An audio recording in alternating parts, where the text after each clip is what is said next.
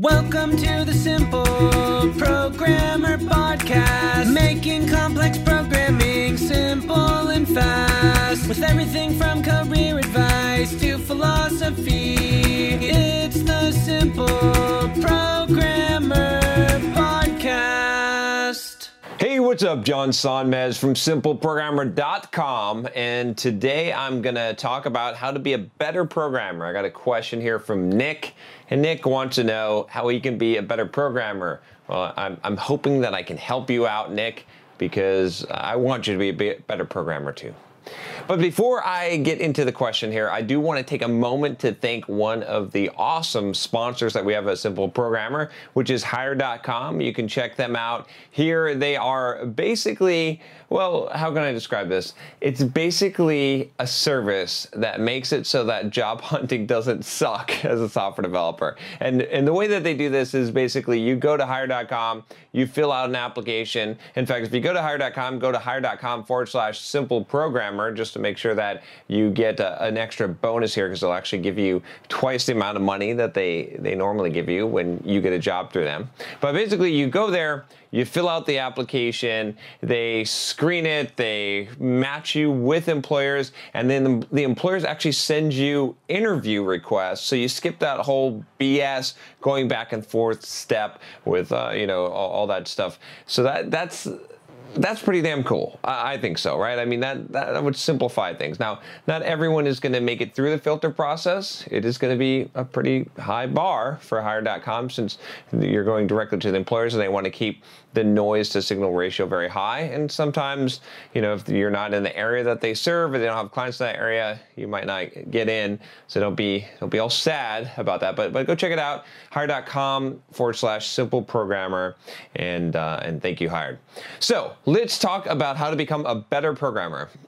This question is from Nick, and he says, when working on sites like Topcoder, I find that even when attempting the easy questions, I get stuck very quickly and cannot come up with an elegant solution. I find that I can only come up with one or two solutions, which are nothing like the optimal solution. I am wanting to improve my problem-solving ability. Do you think that TC, Topcoder, and similar are a good way to do this? And additional info, he says, I recently found Simple Programmer on YouTube and have watched tons of your content over the past week or so. Good job. So, okay, I'm going to just answer this question, since this is specific really to Topcoder. Topcoder, if you don't know, I've recommended them several times. I'll still recommend them here. If you go into their algorithms section, you can they have a little applet where you can basically compete and do algorithm type of problems that you solve. So there's like an easy, a medium, and a hard. And basically, when you go in there, you can do live competitions, or you can go through and do practices of the old competitions. Highly recommend you do that.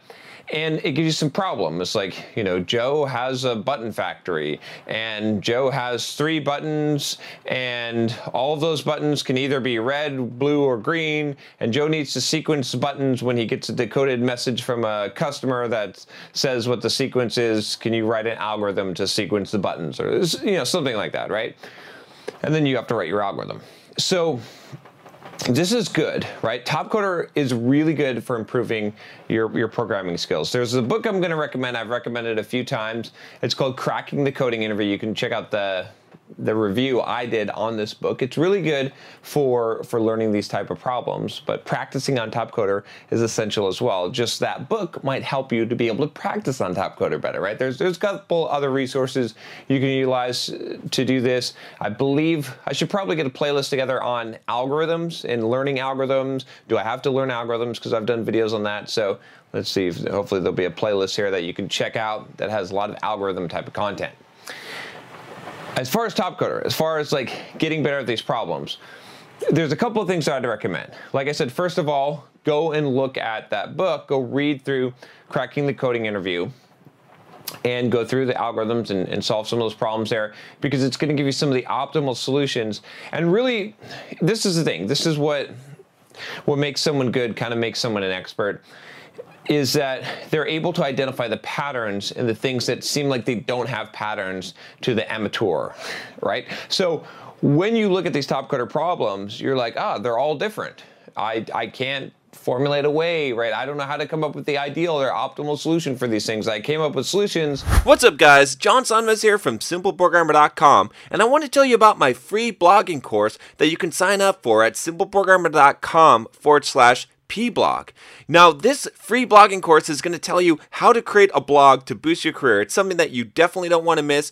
Thousands of developers have already gone through the course, the free course that you're going to get by email, and have learned how to create a blog to boost their career, to make more money, and even to grow their own side business. It's something that every single developer should do, especially if you're a web developer. You should have your own blog. I'm going to show you exactly how to do it, how to be successful, how to get traffic, everything that you need to know about creating a blog and even making money from it. Just go to simpleprogrammer.com/pblog to sign up now. Once again, it's simpleprogrammer.com/pblog. And they work, but they suck. But here's the thing.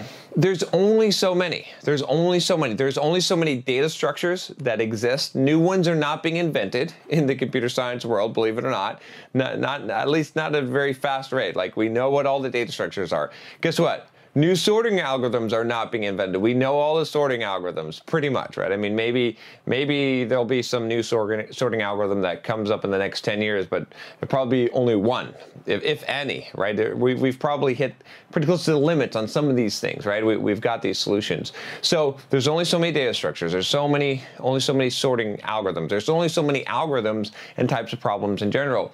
And so if you can solve these kind of things, if you can basically solve how to figure out how to convert something into a binary tree or a red-black tree and solve that problem, or how to use a stack and how to use a queue, and you're familiar with how to create a linked list and how to traverse a linked list and all these algorithms, then every single problem that you see, you're going to have the solution for. Now, there's a skill involved in converting what you see into that, but when you know these patterns and you've worked on enough problems, you can immediately say, oh, you can sort of reverse engineer it, right? You'll get to this point where you'll look at the problem and you'll say, I see, the person who wrote this question, what they were doing was they're trying to make a question for, traversing a linked list backwards or whatever it was, right?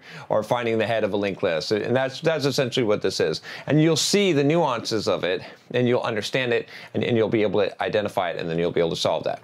So that's the key, to understand that that's how this works, that this problem domain is not like this. It's way smaller than you think.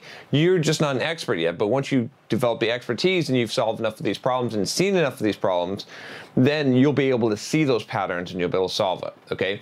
Another thing I'll say here, with Topcoder specifically, okay, so if you're familiar with Topcoder, this will make sense. If not, go and check it out, and you can see here. But basically, when you go in and you do a problem, let's say you're doing a practice problem, one of the things that you can do, especially in the live matches as well, I'm pretty sure you can do it in the practice ones as well, is you can go and you can look at other people's code, right? So the way Topcoder works, at least the way it did work when I was competing on Topcoder, is you'd have one phase where you're doing your problem and you're solving it. And then after that, you'd have a phase where you get to challenge other people's problems with different inputs, okay? So you can put different inputs trying to break it. You're actually looking at their algorithm. And that's a phase where you can learn a lot, right? So you go and you look at how other people solve these problems. And if you look at enough, right, you're solving the problem first and you're trying to break other people's code. And if you're looking at and understanding their code and see the ways that they solve it, especially some of the top rated people, you're going to get a knack for it. You're going to see some of the tricks, right? I learned a lot of tricks in C++ and using the standard template library. It kind of dates me a little bit, but I learned a lot of tricks from looking at other people's Topcoder problems, and then I use them in other problems. So don't get frustrated. You just got to keep doing this. It's going to take some time, but you can make it faster if you pick up a book like Cracking the Coding Interview. Again, I'll put a link here where you can check that out. It's a real good book. There's some other ones out there, but that's probably the best one right now. It's really important to learn this type of skill because it will actually make you a better programmer. Not every day are you going to use, well, let me put it this way. Rather than telling you not every day are you going to use these type of algorithm problems, I'll tell you this. Remember I said that as you become an expert, you can recognize patterns that don't seem like they have patterns to other people. So you don't need these skills to solve the problems in your regular web development job.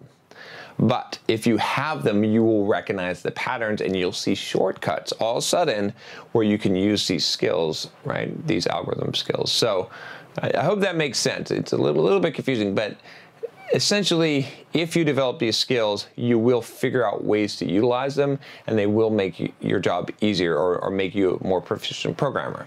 If you don't have these skills, it doesn't mean you can't create a web page, you can't do web development or whatever. You're just not going to recognize these opportunities and these patterns, right? You're going to be solving things maybe the hard way sometimes. All right, I hope that helps you, Nick. Thanks for the question. Good question, and keep it up with Top Coder. You'll eventually get there. If you have a question for me, you can always email me at john@simpleprogrammer.com. If you like this video, if you want to get more videos like this one in your inbox, I don't know. If you click the little bell, you'll get it in your inbox. Click the subscribe button below. I'll talk to you next time. Take care.